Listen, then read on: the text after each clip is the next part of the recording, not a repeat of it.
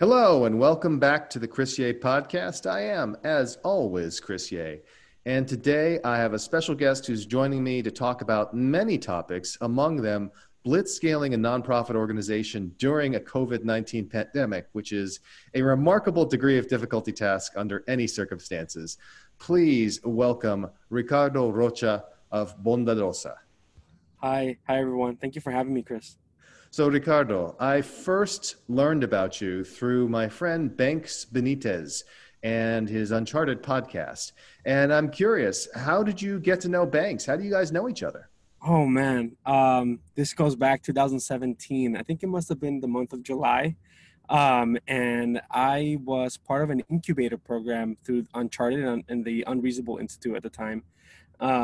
And I was paired with several mentors, one of which was Tom Chi. Oh, Tom is Yeah, wonderful. yeah, and he's great. And he taught me a lot about the concept of rapid prototyping, and the idea around a minimal viable product and how to actually do that. And I had a wonderful experience. I think it was a really long 5 days in which I realized that the product that I was building that with no user in mind, and I was young and I was just learning at the time, and Banks was leading that organization, and so really an impactful time in my life. Talk about incredible moments that really change the trajectory of something. Yes, and for those people who are listening who are unfamiliar with Uncharted, formerly known as the Unreasonable Institute, it is a social impact accelerator that works with talented entrepreneurs like Ricardo, who are fellows, and then goes ahead and brings in mentors like the great Tom Chi, who is one of the founding people over at Google X, a brilliant executive designer, now venture capitalist investor who's helping to save the world. And it hopefully, and it certainly sounds like it did in this case, in a short period of time, we can have a big impact on an entrepreneur's trajectory. And it sounds like Tom has had a big impact on yours. That's right. I mean, I think that um, you can read about it, you can find presentations about it, but if you're not walking around, and I think this is what Tom and I did, walking around Walton Street. It's a very famous, a ton of history in this area, and we walked around and asked people about the app that I was building, and he really showed me the importance of one, listening to your user, using and your customer, and building for them. Which at the time, as a young entrepreneur, right, you have all these ideas and great vision about what these apps are going to do and how they're going to change the world, but are they really? It's not until you actually present them with this prototype, a legitimate prototype. Don't build anything, prototype it, and then build on top of actuals, right? It was a really transformative lesson that I carry with me to this day. It's also saved me a lot of money, and not doing that has also cost me a lot of money. Yes, well, that's an important lesson. Most people don't get a chance to learn it from Tom, so you're quite fortunate in that regard. That's true. Now, before we go on, I really want to dive into so many different topics, but for the sake of the listening audience, what does Bondadosa do, and where does the name come from? The name comes from let me start with the name because I think it's going to illustrate exactly what we do. Bondadosa was formerly Goodness Groceries. And in the attempt to make it more relatable to a low income, more largely Latino, um, uh, yeah, and in the intent to make it more uh, adoptable for the Latino community, there was a conversation to be had with a community board member. Her name is Maria, and Maria said, "What does goodness mean?" And there's not really a good translation for goodness, uh, but what the intent of being good is to be kind, right? And so she said that bondad was the most straightforward translation of that, and so we stuck with that. I think that it really captures the idea of being kind. Bondad means to be kind, and acting kind means to be or being kindly is what bondadosa means. I think it's a perfect description of what we do as well, and the intent of what we want to do. We are on a mission to build a more sustainable and more kind and innovative and more responsive food ecosystem here in Colorado. And in order to do that, we have to be both kind and empathetic to the customer, right? The end customer, which is oftentimes a Latino mom, single mom who may qualify for WIC, and her access, and her limits, and her options to access to food are limited, and small. And so, for us, Bondadosa is really on this mission to create a more sustainable food system by partnering with for-profits, nonprofits and governmental agencies to get more food, good food, to more people in the form of storage and distribution. Fantastic. And one of the things I want to do is really help people understand where you came from, because you have a very interesting life story. So maybe you can pull us back, talk about your family, how you grew up, and the path that led you to where you are today with Bondadosa. Yeah, I'm originally from. Thank you for doing that. I think it's important to frame the backstory to all of this, right? And where this empathy comes from. It really originates back in Mexico, in a state called Guanajuato, in a little city called Las Ilamas. That's where I grew up, and it was a what I would describe a rural mountain town. um, no sidewalks, no paved roads, just dirt, and literally dirt floors. And um, At the time, my parents could not afford food, and so they would go to not a grocery store, but a corner store across the street, and they would ask for almost like food on layaway, and they would pay off the food as they could. And so then my sister was born, then another sister was born, then another sister was born, and the food became, quite expensive, and those trips became very expensive. And my dad at the time decided that there was opportunity in the United States, and that we would immigrate, and cross the border, to do so. And so we did. I arrived in the United States when I was 4 years old, and then my undocumented journey began. Right, I didn't know it at the time, but I would then end up growing up in a land that didn't want me, in a country that built systemic barriers for people like me. And 11, I think there's 11 million individuals here in the United States, if not more, who have grown up or continue to live under this experience. And for me, that was real formative, right? It shaped my understanding of this world, the understanding of how it is and how it should be. And I think that was a great reason of why, or one of the main reasons why I grew up being very, very, very in tune with activism and social justice from a very early on. For very early on, um, I graduated from a traditional high school, a low income high school, which meant that you don't have access to small classrooms, you don't have access to all resources, you don't have access to healthcare, you don't have access to opportunity in higher education. I graduated with 1.8 GPA, which meant that I also, a lot of that was on me too, and my circumstance and my lived environment. And so all these things that were kind of happening in the background, and then you tack on documentation. It was a really, really, really hard time for me. And what's really interesting is that there was a person, his name is Leonardo de la Rocha, and he is an exec in various companies there in Silicon Valley.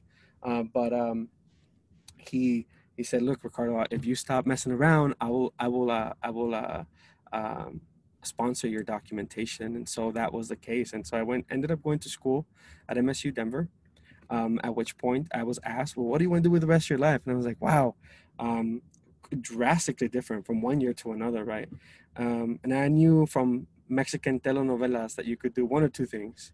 You could be a lawyer or you could be a doctor. And so I was like, I want to be a doctor. I saw Dr. Hinojosa, and I saw that he grew up in very similar circumstances than I did. And I thought, if he can do it, so can I. And I didn't know what I was getting into. I did not know that all the incredible amount of remediation that I would end up having to do. I think it must have been 2 years of learning how to read and write and do math. And I embarked on this journey to be a pre-med student, and I did really well. In fact, I did well enough to have a chance at going to medical school. And And so I began doing internships at various healthcare organizations, and I began to realize that what I wanted to do really was to have a deep impact in the communities that I grew up in, and that I wasn't going to be able to do that 9 minutes at a time. That's usually what happens when you go into a doctor's office and you say, "Well, what's going on?" Um, Many times it has to do with four major health issues: hypertension, diabetes, obesity, and malnutrition. And then they will lead to other things throughout your entire life. And what I realized was that as a family doctor, you only can do so much. And at the time, there was no way to prescribe healthy food as a form of medicine.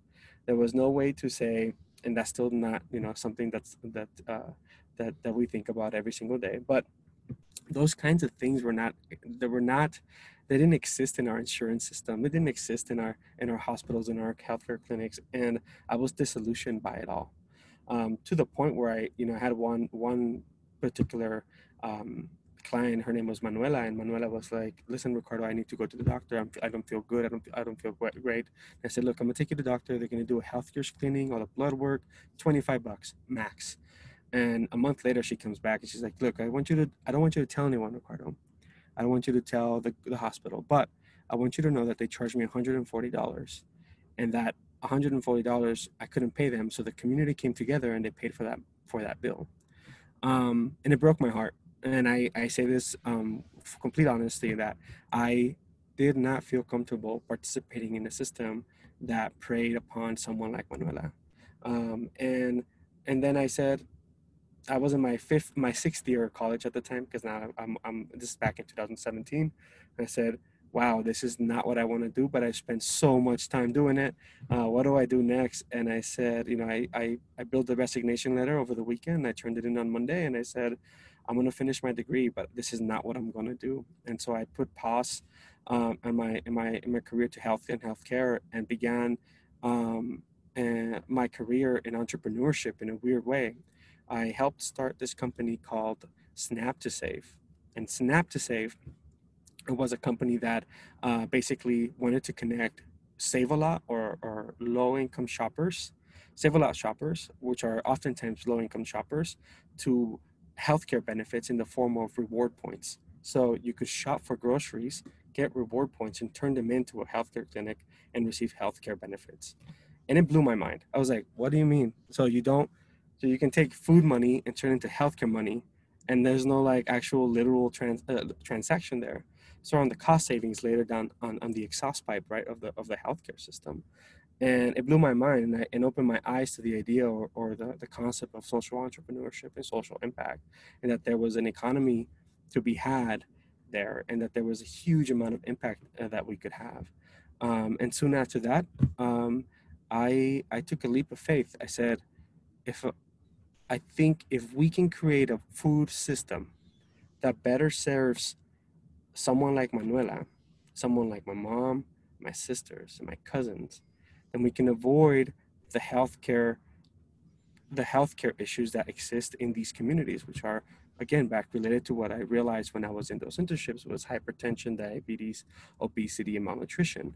And that if we could address them at a systemic level, if we could address them almost like a parcel per parcel, that we could indeed solve some of these things like type 2 diabetes, or whatever, focusing on specifically on the food that we consume. And so then Bondadosa was born. Wow, there's so many different elements to that story. I want to just highlight a couple of them and then feel free to elaborate further.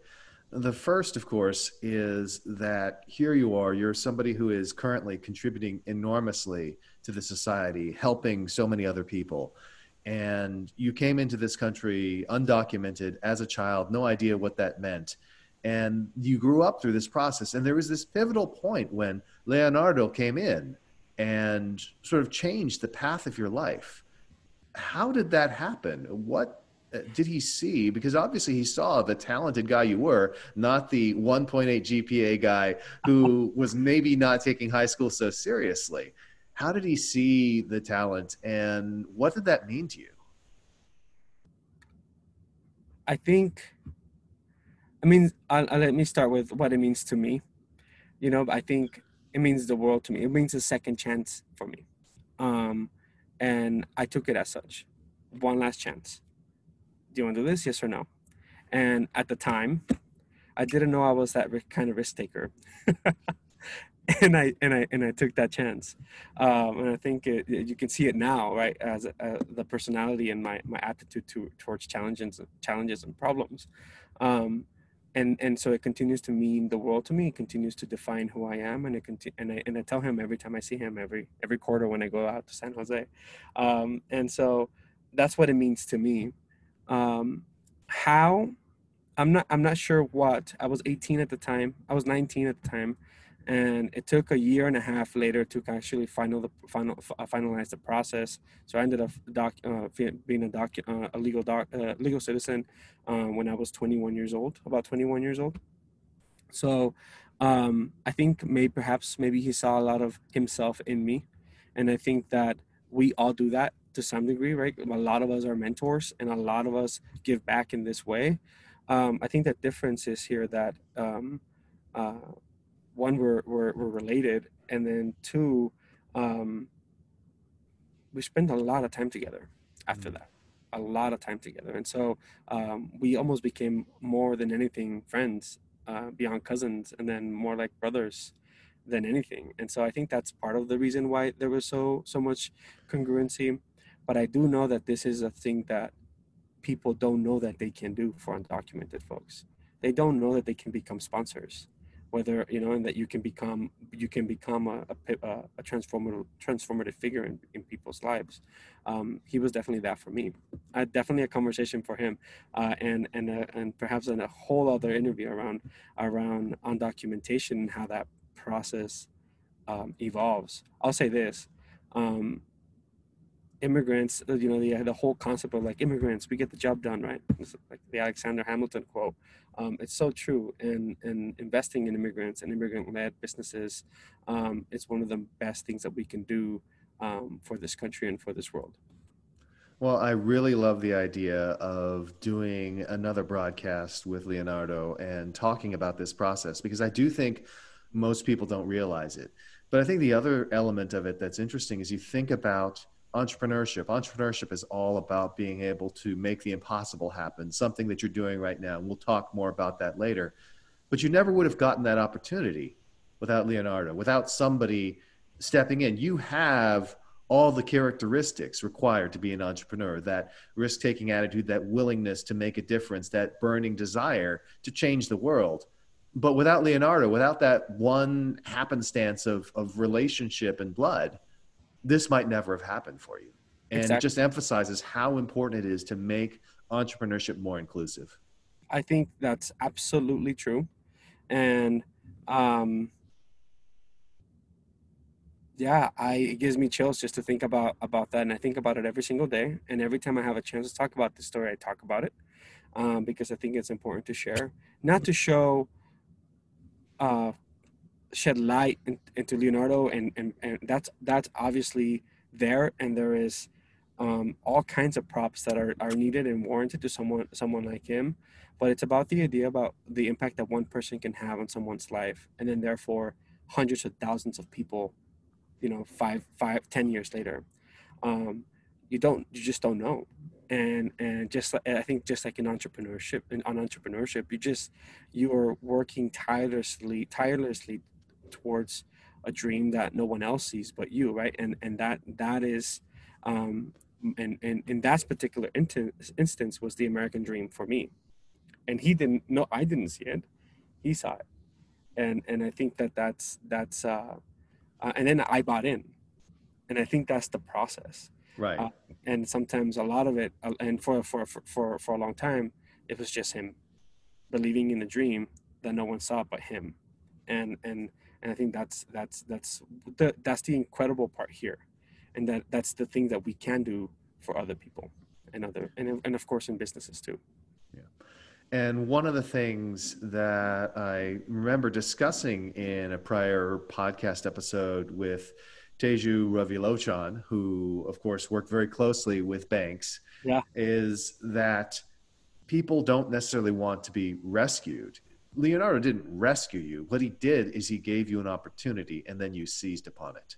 yeah, And that seizing upon the opportunity has now impacted like you said, thousands and eventually hundreds of thousands of lives as a result. Yeah, I think yeah, that's exactly right. It's the whole idea of you can't bring someone to a stream, or you can't give someone a resource or whatever until they're ready. Um, you can definitely keep them there, and you can wait, or you can walk away, right? Like, can you build a fence around this horse that needs to drink from this stream, and then eventually he's going to drink. The horse will drink from. Yeah, you can do that, and I think that's what is required in this instances, is to build the environment, whether it's for an individual or a process, or or technology or a company, for it to give it a chance to be successful. And I think that is exactly what happened. And then you talk about what happened after that, right? Was education programs were founded. I helped fund Brother to Brother, help with CAMP, the College Assistant Migrant Program in my school, RISE, a program for refugees, immigrants, and others, and asylees.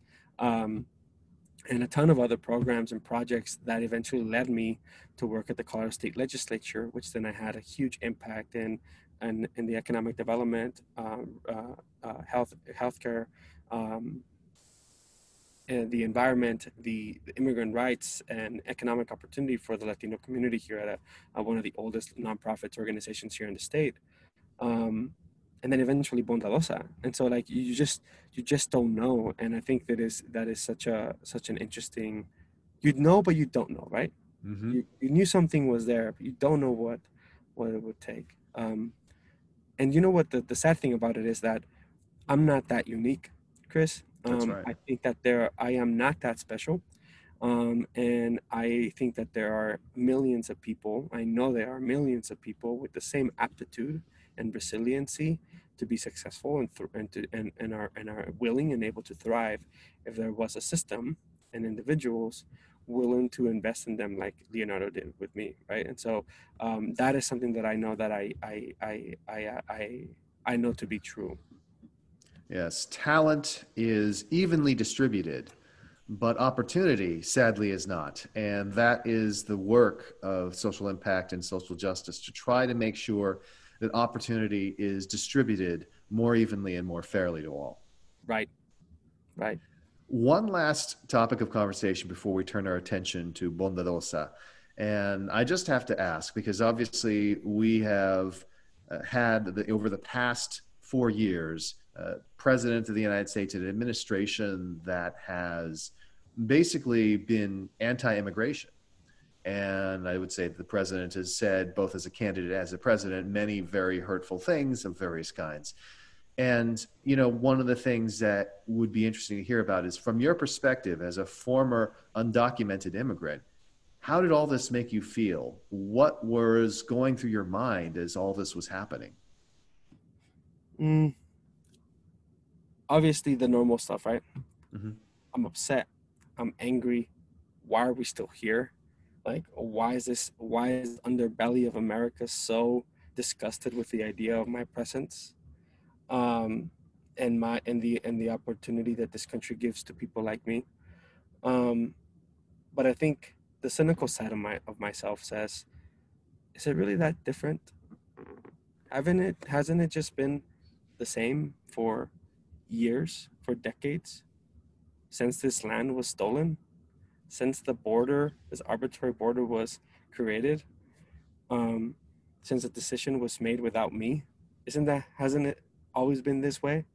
Um, and so for me, it's just another battle in this long, long war against people like me and my ancestors. And I have to see it that way, because otherwise I'd be defeated. Because otherwise there'd be no hope.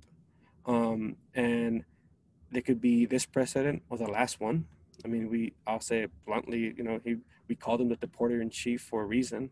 And or the one before that, who decided to send all of us into war, right? Or the one before that, who then gave us a hope with DACA, or the one before that who gave us a hope with the Dream Act, right? Like, or the one before that who gave us hope with the Bracero program. I think that there are just so many instances in which we we win or lose fights and battles, but we ultimately don't win the war. And I think for me, how it makes me feel is that, one, I feel hope.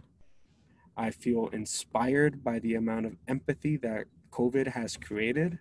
I feel inspired by the marches and by the solidarity across movements and different silos of social justice, or what we call Jedi. Um, and and and I know that there will be a day, hopefully in my lifetime, in which we reclaim this land. And it is start for me. I express my violence in entrepreneurship. Um, how do we reclaim a food system that better serves people like me? How do we reclaim financial vehicles and systems that better serve people like me? I think that that's my version of a fight or a battle that I'm waging against the system, and honestly, that's what gives me hope. The presidency and their acts to dismantle to their acts to slow us down in that sense, for me, is just another battle that we are fighting. And so my hope is that the undocumented immigrant community is supported just as much as we are supporting all the other efforts, which is why I talk about it so much. Yes, and as you point out, the federal government does some things, but so much depends on the state and local governments as well. And this particular president has expressed things far more vocally than other politicians in the past. But the response that he's received from his supporters indicates it wasn't that they had never thought these things before. They just never been willing to say them out loud before. And I do also take some hope from the fact that we now have a much better understanding of how some people actually feel. And only by understanding how they actually feel and seeing that unseemly underbelly, as you put it, can we actually then try to educate and change their minds. Yeah, I had this wonderful professor at MSU Denver. At the point I was changing my majors, I changed it like 6 times because I didn't know what I really wanted to do. And I was really scared that medicine wasn't going to be the way. And so I went to human services, and I took an intro class after taking biochemistry and physics and all this stuff. And she taught me something really, really, really wonderful. And she said that the problem is defined by the person that it impacts the most. Um, and then I said, wow, then therefore the solution may be defined, better defined by that same person, but that it requires everyone, right? Because we're all kind of in this ship together. And people are like, no, we're in different ships. Like, nope, we are in one ship, and it's moving in this speed, in this direction, and we need to start defining problems. The problem needs to be, and we need to start letting people who are impacted by the problem the most define them, solve them, and all of us need to be a part of those solutions. And this includes this underbelly. Absolutely. And one of the things that I do, amongst others, is I have some involvement with the D School at Stanford. And the D School has been very good about promoting a movement of inclusive design, which says it's great that you want to use your design skills to address these societal problems. But unless you are co creating the solutions with the people that you are trying to help, you're not helping. Right. People need to be a part of the solution. Again, as Teju put it, they don't want to be rescued. They Right. want someone to help them with the tools to rescue themselves. And I I- think that's such an important point. you bring a really great point. There's a phrase, nothing about us without us. Aunt Jemima and the relabel of Aunt Jemima. Mhm. Great, you changed the face of it. Did you change the syrup that makes us sick, that makes us inflamed, that makes us heavy and diabetic? No, because that decision was not really about us or with us. It was really about you and your brand. And that's a very specific thing that we can point to, where you change the face of something, you can greenify or beautify or whatever you want to call it. But then, did you really change the impact that it's having within a community, or was it just for the bottom line? And symbols are important. Don't get me wrong, symbols are important. But The underlying structures are the things that actually impact people's lives. And it's Exactly. that structural change, the substantive change, not just the labels, that matters so much. Exactly. It's not just the face, and I think that's what they're hinting at Stanford, right? It's more than just design. It needs to be not just inclusive. Perhaps it needs to be completely dismantled, destroyed, disrupted, and rebuilt. Now, speaking of rebuilding, and especially at remarkable speed, let's talk about Bondadosa Yeah. and take us to the very beginnings of the pandemic. Say, let's call it March 1st of this year, which remarkably enough was just 4.5 months ago. I know it must seem like longer. Talk about what Bondadosa's mission was at that point, how large the organization was, where things stood. We've been fighting. We've been we've been creating experiments to try and solve food access problems for 3 years, and it involves everything from getting grocery stores to shop differently, people who shop at grocery stores to shop differently, liquor stores to source differently. Can they become a food? Because there's so many liquor stores in low-income neighborhoods. Like, can instead of kicking them out, can we say, all right, you want to sell alcohol? Cool. Can you sell like healthy food too? Can we can we launch an enterprise around 7-Elevens that are actually more sustainable? And can we build a franchise that does that, right? We experimented with that. We experimented with farm to table. How do you close the supply chain? We experimented with farm shares. Can we get those farm shares to more people? In fact, we try to get them to WIC families, and that's what we're doing. I mean, all these different experiments, rapid prototyping, back to Tom Chi, right? At various levels of distribution in very lean way. Can we pick? Can we pick up, store, and deliver? That's all we do, really.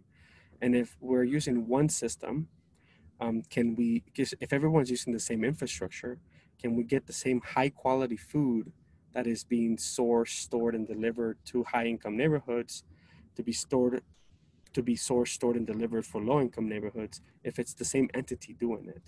And then it all of a sudden becomes really easy because Bondadosa has the values, and then therefore we have the food, then the food's going to make it there, right? And so at the time, we were at staff of about 12. We had two Nissan Leafs, and I was still doing routes sometimes, right? Because it was just part of the job and fundraising and doing all the things. And then um, I didn't know if I was going to be able to pay my staff. I didn't know if we were going to make it past the second quarter. And I didn't know if I had figured it out yet. I didn't know. And I just didn't. I mean, we're growing. We could see a 30 to 40% growth rate, but it wasn't enough to create some sort of, investment in Bondadosa. That's hard. I mean, we can go on a whole nother rant about why that happens, and why we can't hit the fastballs that are being thrown at us. And so March 8th, March 14 happens. March 14 happens, and a city in the United States shuts down, and all of a sudden everyone's like, "Wow, this is real." The bubble around the United States, like it wasn't gonna hit us, right? Like we just kept this like cruise ship in the Bay Area, and we had isolated it. It was all of a sudden like, oh, this is how we're gonna solve this problem. Blew up, and they said, "Wow, it's coming. Ready? Everyone brace." I was on a phone call with someone. His name is Ruben Hernandez. He runs a fund out of Chile, and I call him and I said, "What are we going to do?" And he's like, "Communities are going to be impacted the most. Who's better positioned to do it?" And he's like, "Go fundraise." It must have been a 7-minute call. I hung up, and then we all of a sudden there was a client called me in and said, "Hey, we want to prepare for COVID. Can we start doing deliveries?" And I said, "Yeah, of course. What if we did more?" And then I was like, "Well, what if we did more? What does that look like? What if we put an 18-wheeler next to a church who has a commissary kitchen next to a cafe, and we store all this product that's not going to be used because restaurants are closing, and we turn them into meals, get philanthropy to pay for the meals, pay for the drivers, pay for the vehicles, and redistribute them throughout the entire neighborhood." Could we do that? And my craziness said, yeah, we can. Of course, we can do that with 12 people. And man, did it just blow up. We stood up a website where people could sign up, and in a matter of in 1 month, we were already the first day we delivered 100 meals, which I was ecstatic about. In one day, 130 deliveries. That's a big deal for our company. Now, was this just one day after you stood this up? Did it take a couple of days to get the infrastructure, or you were just off and running? It was Wednesday. We had this conversation on Sunday. Monday we stood up the website. Tuesday we had the food. By Wednesday we had already delivered. We had delivered 134 meals. Right. That's Very amazing. profitable. There was no 18-wheeler yet. We were just using a truck to store the food. We were just using the kitchen to make the meals. And it's not just Bondadosa, right? There was different partners involved, Lost City and others who were there at the time. And then the following week on a Monday, we took the weekend off. We're like, okay, we got to reset. This is going to be crazy. We did 300 and something orders. And then we did 1,000. And then we did 10,000. And then we did 30,000 per week. And then we got up to 250,000 in 3 months. Meals Wow. delivered. Um, Built and delivered to low-income families. Were 350,000 meals in 3 months. 80% of those meals went to low-income families who, sorry, house. Every meal went to low-income families, but 80% of those meals went to households that had children in them, Mhm. and then 50% of those meals went to households that had older adults in them. And so we went from doing maybe 2,700 deliveries per year to doing 15,000 deliveries per month. So in from February to the end of so let's just say March, the middle of March to the middle of May, where that happened, That's and two orders of magnitude right there. just just in one month. And Wow. then um, well, that's more because I said 2,700 orders per year, and then we did them for month. So that's probably, I think what the math is about 9.7 times. Yeah. Sorry, Chris, but yeah, so it was doing like maybe around 300 orders per month to 15,000 orders per month, which was crazy. I mean, everything broke. Absolutely everything chattered. We were doing order intake using Google Maps and Google Sheets because, I wasn't going to reinvest all this money. Tom Chi taught me better that I should not build with for something that I wasn't using. And so I didn't. For a long time, it was just Google spreadsheets, Google Maps, trying to figure out exactly what we were doing. And that broke immediately afterwards. The system, the SaaS product that we thought was going to solve everything, also broke the following month.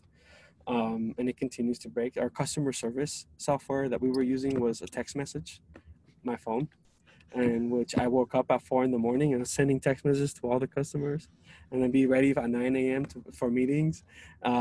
Also broke. I think we've sent around 200,000 segments of text messages over the last 3 months. So that also blew up, and all of our onboarding processes too. Just building a team is hard. It's difficult enough, but then you have to do it over Zoom, and everyone's wearing masks, and everyone's wearing gloves. And I think, building a team and the dynamic was really interesting. We went from a staff of 12 to about 100 almost in just that coalition alone. And then that's just one project, right? Because every account needed delivery too. So everyone needed delivery. All of our former clients needed delivery. Everyone else needs delivery. Every nonprofit now needs delivery. Every school system needed delivery. And so there's all this just stress on this little tiny organization of 12 who had this grand vision of a more sustainable food system. And it thought that it would need it in 5 years. Little did we know that an entire food system would fail in 48 hours. And That that's crazy, right? that And is incredible. mhm, So you actually compressed basically 5 years of progress into a month yep, and grew your team over this pandemic by a factor of 10 from 12 to over 100. yep, That is absolutely remarkable. And the reason I became so interested is I am a scholar of rapid scaling. So I wrote a book called Blitzscaling. And all the things that you talk about tie in so well. The fact that you do things that don't scale because you've learned the lessons from Tom Chi. So you start off with spreadsheets. You don't try to build some gigantic system at first. Right. You have to continually change your approach because each time you increase in scale, the things that worked before stop working, whether it's tools or how you work with your people. Now, where does the organization stand today as of July 15th? And of course, by the time this comes out in a day or two, it may very well be different. But where do things stand today? We're a team of six. We continue to be a team of 65. We onboard 2 people or 3 people every single week to try and keep up with the demand. There's a ton of inefficiency, a ton of empathy first, right? And then when that dies out, I realize that everyone kind of goes away too. Organizations begin to say, well, I want to seek out for my own future, and so everything is opening up again, and we got to think about what that future looks like for us, and then all of a sudden, we go back to the world in which no one cares about food access, or doesn't care enough about food access, and so that was hard. That was hard to see from entities, from other businesses, from people. But then a lot of that stayed. There was a lot of folks in my staff who've never ever been about food justice. Um, but then we're like, I grew up this way too. Oh wow, I can do something about it too. Some of my staff, qualify for WIC before. They grew up with WIC. They grew up with food banks. They grew up with food access issues, and so it's just been really interesting to now compress to how do I explain it? It's been really interesting to compress the entity to really squeeze out all the inefficiencies, not from a stress around like the growth of the demand, right, but from who really cares, who wants to solve this problem long term, because it's coming. Again, COVID, the second wave, I think it is true, and we're not, this country is not doing enough to slow it down. But the food access problem will continue to exist, and it existed before. And so for us, we really, really want to look for sustainable ways to solve this problem long term. And so the company itself is going through an exploration phase of what that sustainability looks like, and what real work needs to be done in order for us to meet the demand. To give you a glimpse of what the demand was before COVID-19, 16 million meals a year are skipped in the city and county of Denver alone because they don't know where the next meal is going to come from. And 1 out of 4 of these meals are from children under the age of 18. So that was before COVID. That was March 15th, okay? Before everything hit. Afterwards, when you have 50%, if not more, of people losing their wages, their jobs, becoming, dependent on benefits that are intended to be there for, to get them out of these weird ruts. Imagine the impact there. Maybe doubled, tripled. We don't know that. And so Bondadosa is really exploring what it would look like to deliver 7,000 meals per day. How do we get to that point? How do we get to 40,000 meals per day? Because delivering 30,000 meals per week was about 4% of the solution. And so right now, my real focus is to build a team that can tackle this problem head on, and not be so reactionary, right? Mm-hmm. But be well versed in the ideas of Blitzscaling, because this is what this problem requires.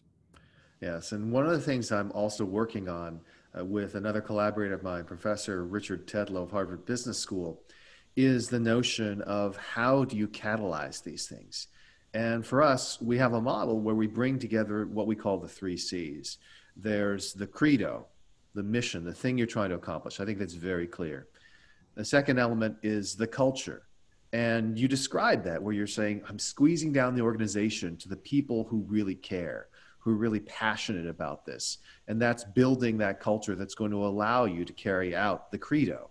Mm-hmm. But the final piece of the picture, and I can see it just from speaking with you, is what we call charisma. Now, you're very charismatic. You tell me, listen, I'm nothing special, but you are absolutely special. The fact is many other people are special as well, but you are absolutely special. And when it comes to charisma, I suspect that one of the things behind it is we describe charisma not as being able to make fancy speeches, though I'm sure you can, but as the ability to get people on your team to view working for an organization not as an economic relationship, but as a social relationship. It's not, I give you money and therefore you work for me. It's, you join this organization because there's a mission you believe in, there's a culture you fit in with, and this is going to allow you to do the best work of your career. And I see that in what you're building. Yeah, I think you're absolutely right in that that is what has gotten us this far for sure. I think being able to tell my story and tell them and give people a good sense of my why has been one of the reasons why they feel like they can do it too, and why it resonates with them.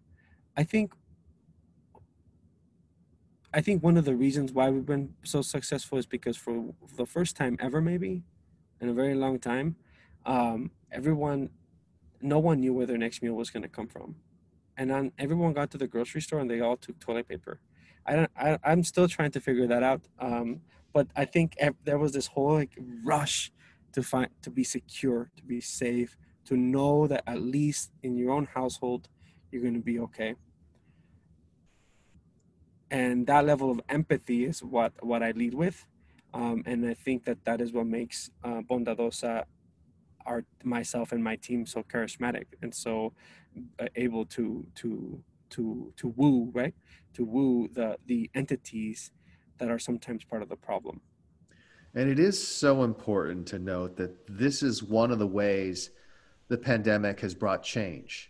And again, the pandemic hopefully is not permanent. I tell people all the time that medical science is going to find vaccines, is going to find treatments, and a lot sooner than many people think, although it still will probably not be generally available until 2021. Hmm. But the pandemic makes change by changing the experiences that people have, by putting new experiences into their lives they never had before. All those people who rushed to get toilet paper, who went to the shelves and saw there weren't enough canned beans or what have you, they experienced food insecurity for the very first time in their lives for many of these people. But this is something that the people that you're serving experience every day. And people just had no concept of how viscerally it felt. And now they do. Right, and I think that level, that it hit a very sore muscle, right, or so a very sore spot for people, and they reacted a certain kind of way. And I think that now you can see why people would react a different kind of way. What if you grew up this way for and you live this way forever? What does that do to you psychologically? How does that impact you? How does that impact your ability to grow and see this world with a ton of light and opportunity? It dismantles that, and it distorts that reality, and therefore I think people are broken down to a place where they are no longer self-sufficient and are reliant of systems that are constantly abusing them. And I think that we can name them. There are plenty of entities who charge more for products within a low-income neighborhood because we know that the people are coming in with SNAP benefits. We do that. We do that as business owners of 7-Elevens, of Dollar Trees, and paycheck advance centers, and this shopping districts that exist in low-income neighborhoods. We do that as business owners for a bottom line, and we prey on people who are broken and disillusioned and in a very tight spot. And for the very first time, all of us were there too. No amount of money could get you more beans. No amount of money could get you more rice, and no amount of money could get you exactly what you needed. And it was a 4 in the morning on a Saturday, the weekend after that we started all this. We have a client. It's called the Grow House, and we had about 300 and something orders for the weekend. They were bagged and boxed, and every single one of these orders had eggs, bread, and veggies, high quality premium veggies, um, and they're all going to high income individuals. Those were the most food secure individuals that day. I had purchased that food 5 days ago, and what I clicked for me and packaged it, right. So we had purchased that food, and the grow house had purchased this food and packaged it a few days ago, and they had signed up for this subscription a week ago, if not more. They had anticipated, what I learned was that they were anticipating their need for food. And I think that that was something really special to recognize at 4 in the morning, because the food system that we built today is so reactionary to like who might come into a store. In fact, you decide where you're going to build a grocery store depending on who's going to walk into your door, but you don't know who might come into your door, so you make all these assumptions. Is this community too brown, too black, too poor, uneducated? Are there a high number of single moms in this neighborhood? And then all of a sudden, you don't have a grocery store. Those are real metrics that we as business owners use to make informed decisions about how we're going to be financially viable. And our food system has completely messed those up, in my opinion, because I think that a single mom who qualifies for WIC, qualifies for SNAP, should have access to the very same eggs that a high quality, that a that a high income individual had that morning at 4 a.m. at our warehouse. And that's why the system is broken, and that is why we do what we do. And what you're doing is you're essentially building oases and carrying water to all these people who are stuck in these food deserts, because that's the terminology I think that people use, right? These grocery stores do not serve the areas of greatest need. They've made business decisions not to. And the people who do come in, again, they're motivated by the profit motive. Nothing wrong with that. Capitalism is something I support. Yep. But it means that people who need it most are actually being served the worst. Yep. And I think that um, maybe they are being served a different way. I think it is not worse. I think everyone has a bad. I think the food system is corrupt, and also very fraction for everyone. And if you knew where your food comes from, you wouldn't support it either. If you knew what the back door of a Whole Foods looked like, you wouldn't support it either. Believe me, I know. If you knew how long your banana sat in a warehouse and how it was sprayed and how it was colored in a single way to be presented beautifully in front of you, and the impact that it had on the neighbors that they actually cultivated it, you wouldn't support it either. But people just don't know, right? And so I think I would like to say and push back and say, it's not that it is being served worse. Everyone is being served the same system. It's just that people are being monetized differently. Um, what I found out was that most people spend about the same amount of money for food. On average, in Denver, I think it's about $338 per month. Where you spend that money is and where that money comes from just depends on who you are. And that is what I realized, when I realized that this food system is what it's doing, it's serving you in a very different way. Not worse or bad. It's all bad, I think. There's a ton of opportunity for it to be disrupted. And maybe maybe that's too cynical of me, but I don't know. I think No, I yeah. mean, I think that what that says is you call it cynical. I think there's also even greater opportunity in there, because what you're saying is, look, our mission is to improve the food system. It's not limited to improving the food system for those with lower incomes. The people with higher incomes also need help. Now, again, there's a prioritization there. I would say that, I don't think it's as urgent for you to fix the system for all those Whole Foods shoppers, but the system is still harming them just as it is harming lower income shoppers as well. I think you're absolutely right. And the way that if you're shopping at these grocery stores and you don't know, let's just talk about a basket of strawberries, and you don't know that when you pay $4.99 for Driscoll's, and I'm saying all these brands, we can omit them, but when you're paying for these strawberries, you don't know how much of that money is actually going to the farmer, the immigrant farmer who spent the entire day picking these strawberries. Is still picked by someone, and you don't know that about maybe 25 cents of that made it to the farm, and maybe point zero something cents made it to that farmer's pocket. And if you were a high income individual, highly educated, also affluent individual, you'd know that that's not okay. You wouldn't be okay with that. you want to solve this problem too. And there is no solution out there uh, teaching you that and giving you a better option. All right, Ricardo, so where should I get my strawberries? And the answer is, well, you should go to the farmer, but not everyone has access to the farmer. And even if you went to the farmer, you wouldn't be able to get them. You wouldn't be able to get them either, right? And so it is prime for disruption, and I think it's definitely tech based. I think this industry is very, very much ready for disruption, almost like the taxi industry was. I hope we can do it better than Lyft and Uber in a more sustainable and more social way. But I think it's at that cusp. Now, there are a couple of things that we've talked about, not on this recording, but which I think are very interesting. Some of the challenges that you've faced at Bondadosa. And one of them is the fact that you eventually got to the point where people working on the team tested positive for COVID-19. It was something that you knew was inevitable, but at the same time, it's a huge stress. Talk about how you planned for it and how you were able to overcome that. We planned for it all day.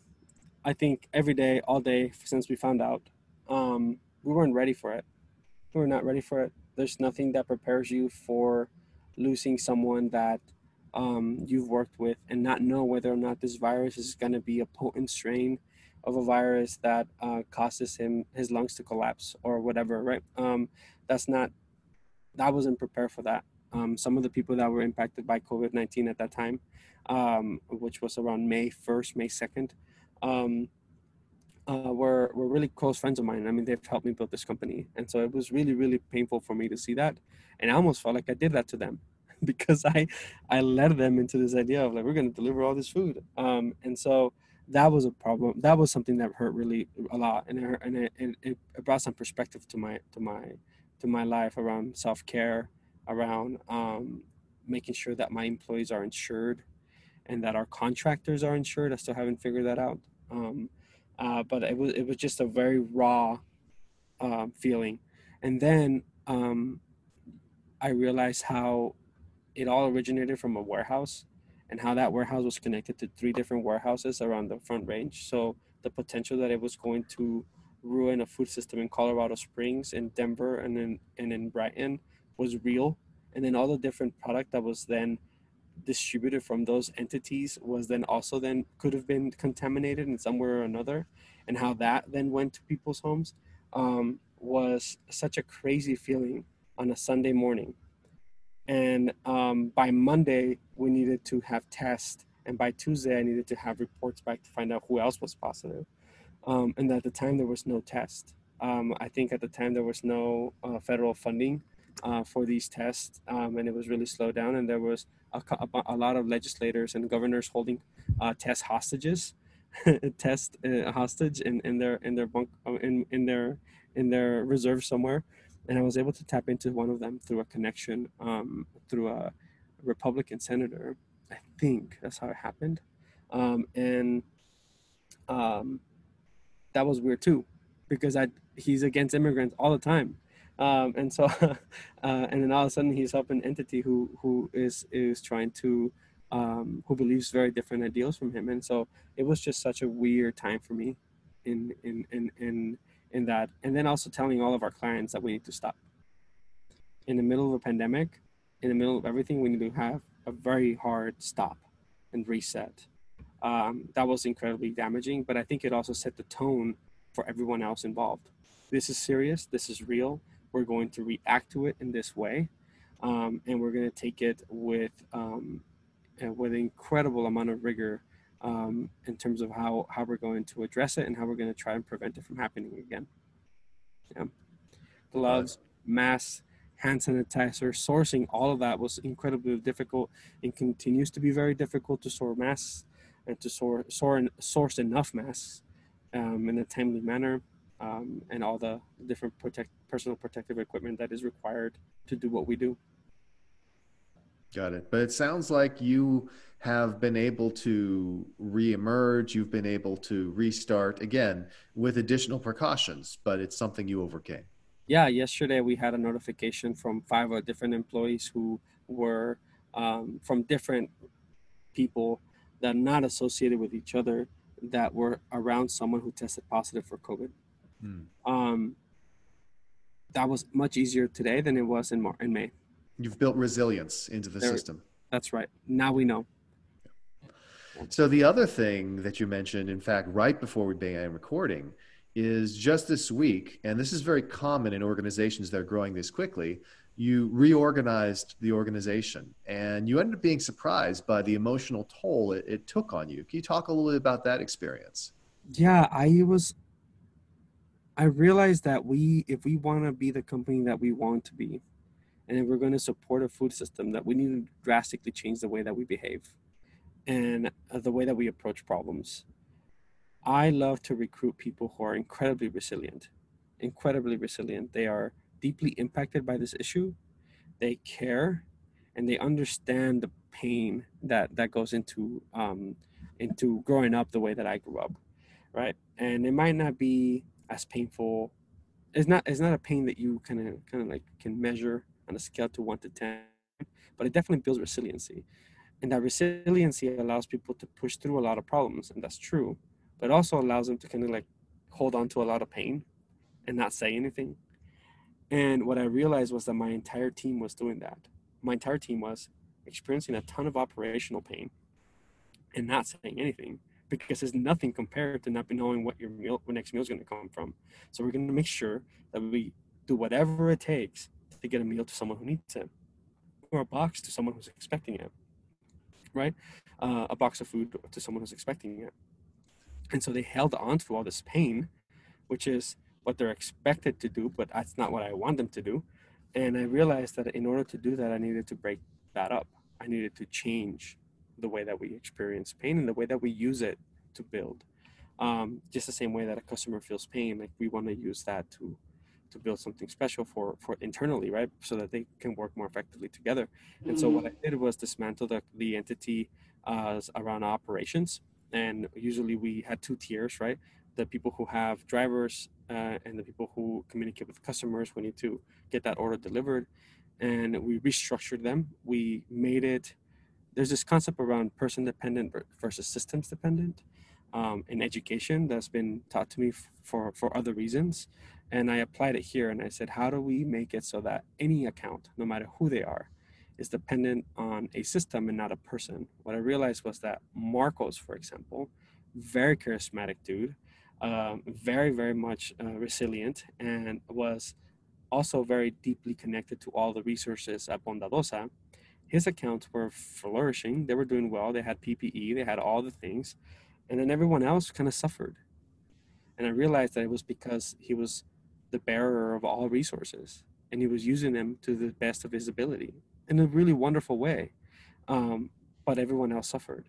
And so that's kind of what I dismantled and made it so that it was more system dependent. But also, I used this framework around being rigid, fluid, and porous. You know, what am I really rigid about? What am I okay with changing? And what do I need to take on like that I never have thought about in the past? And then I gave him a framework around a timeline, impact versus time, and how we were going to disrupt this, and this was going to feel really, really bad, and it was going to get worse before it got better. And as we went to explore what this is going to look like, that it was going to build upon a stronger foundation that could actually take on 500 clients if we wanted them. If we want to get to a point where we're delivering, doing 7,000 or 10,000 deliveries per day, we needed to change drastically who we are and how we approach the pain that we experience internally, so that we can solve the pain that we experience, that we want to solve externally, right? For families who are in need. A couple of final shorter questions because I know you have a lot of important work to get to, but it's always just good for people to get to know you. The first question would be, what's a favorite book of yours? People love book recommendations. What's a favorite book that's really had an impact on your life? Oh man, that's a hard one. You're gonna, yeah. I need to read more now that you say that. Uh, right now, I am reading. I believe it's called "The Power of Moments" Mhm. by I don't know who it is, who's the author is. Um, there has been an incredible amount of insignificant moments in my life, Um, but there's also been an incredible amount of significant moments that I cherish with me, and I keep them in jars in my head somewhere. And they've made me who I am. I lately have been thinking about how I go about my day, creating beautiful moments or meaningful and impactful moments for every one of my staff. Is it through a lunch? Is it just shutting up more and listening more? Is it a view? Is it a walk? Is it a challenge? Is it creating a confrontation when I could just let it go? Or could I just let something go where I could just easily make a confrontation about it? Um, Capturing these moments has been a personal goal of mine, and it's just been recent, because I realize how crazy how different sorry I've realized how I now realize how different my life would be if very special moments wouldn't have happened. Leonardo not sponsoring me not meeting Manuela, me not deciding that I don't want to do medicine because I saw a type 2 diabetic go through what they went through, and why the problems weren't solved, or um, me experiencing Marcos come down with COVID and him having trouble breathing, um, or all the little things too, right? Like all the text messages that we receive where everyone says, "Thank you so much. This means the world to me." Um, or why isn't my order at my door? I want to cancel it. You know, all these very interesting moments, and my that book has really reset the way that I think of these beautiful moments that are happening all around us. And COVID is one of them. Absolutely. Well, these are all moments, experiences that we can learn from. And obviously, one of the things that's great about you is that you are always looking to learn from these things. You're looking to say, how can I be better? How can I change? What can I take away from this? And that's apparent in all the things that you talk about. One final question, which is this: if you had the ability to call up your 18-year-old self, and it sounds like this is before Leonardo sponsored you, before all these things happen, what would you want to tell him? What message would you send to him that would either make things different or make things easier, or just a voice of encouragement from his future self? Mm. So much that I could tell him. Uh, I'm stuck between two things, Go but ahead I'll and use say both. both of them. You have enough Uh, time on the call. You have enough time on the call for both. that's true. I think for me, it's about there are a couple of rules, right? Mm-hmm. One, one of them is a 20-20 rule around the fact 20% less than what I would expect and 20% more than what I would do. Like that rule really changed the way that I manage, the way that I build expectations for my team, the way that I show grace, and the way that I'm forgiving with as people on my team make mistakes. I think has allowed me to build really strong relationships. The other one is that everything, is not. The other saying that I really love is, nothing is as bad as it seems or as good as it seems. And that would have shown myself a lot of grace at that time. um, and I think that it would have, perhaps if I would have known that, I would have become a doctor, right? Or I would have do all these things. And so I don't know if that would change. So perhaps not. Maybe it would have been the same thing, and I would have gotten to something like this quicker. Um, but those are the two rules that I really think that have transformed me. And my 18-year-old self would have loved those two things. Wonderful. Now, if anyone's listening has heard this inspiring story and thought to themselves, wow, I really love what Ricardo is doing. I'm really interested in Bondadosa, or I want to get involved. Where would they go? Where would they go to learn more about you? Where would they go to learn more about Bondadosa? They go to bondadosa.org. I'm not spending a lot of money on that website, because I would get in trouble, and Tom Shi would say no. But I think that is where you can get a hold of us. We try to keep it up to date with the projects that we are working on and our partners. And that is where you'll find my contact information and the contact information to my team. we love to say that we are a sandbox for food access projects, and we have very specific toys, right, to play with, and that's storage, technology, and distribution. And if you have an idea, if you are thinking of doing something, if you want to share something with us, please do it there. We love these kinds of partnerships where we dismantle systems that are inherently uh, creating food access barriers to individuals who need them dismantled the most. And again, that's bondarosa.org, which is B-O-N-D, Bonda, A. Oh, I'm messing it up. Why don't you spell it? BONDADOSA.org, bondadosa.org. Perfect. Ricardo, thank you so much for taking time out of your busy schedule. I know there's meals to be delivered, there's experiments to be run, there's so many things going on, but I felt like your story was such an important one that people should hear. Wonderful. Thank you so much for having me. Yeah, have a great day, everyone. Thank you so much.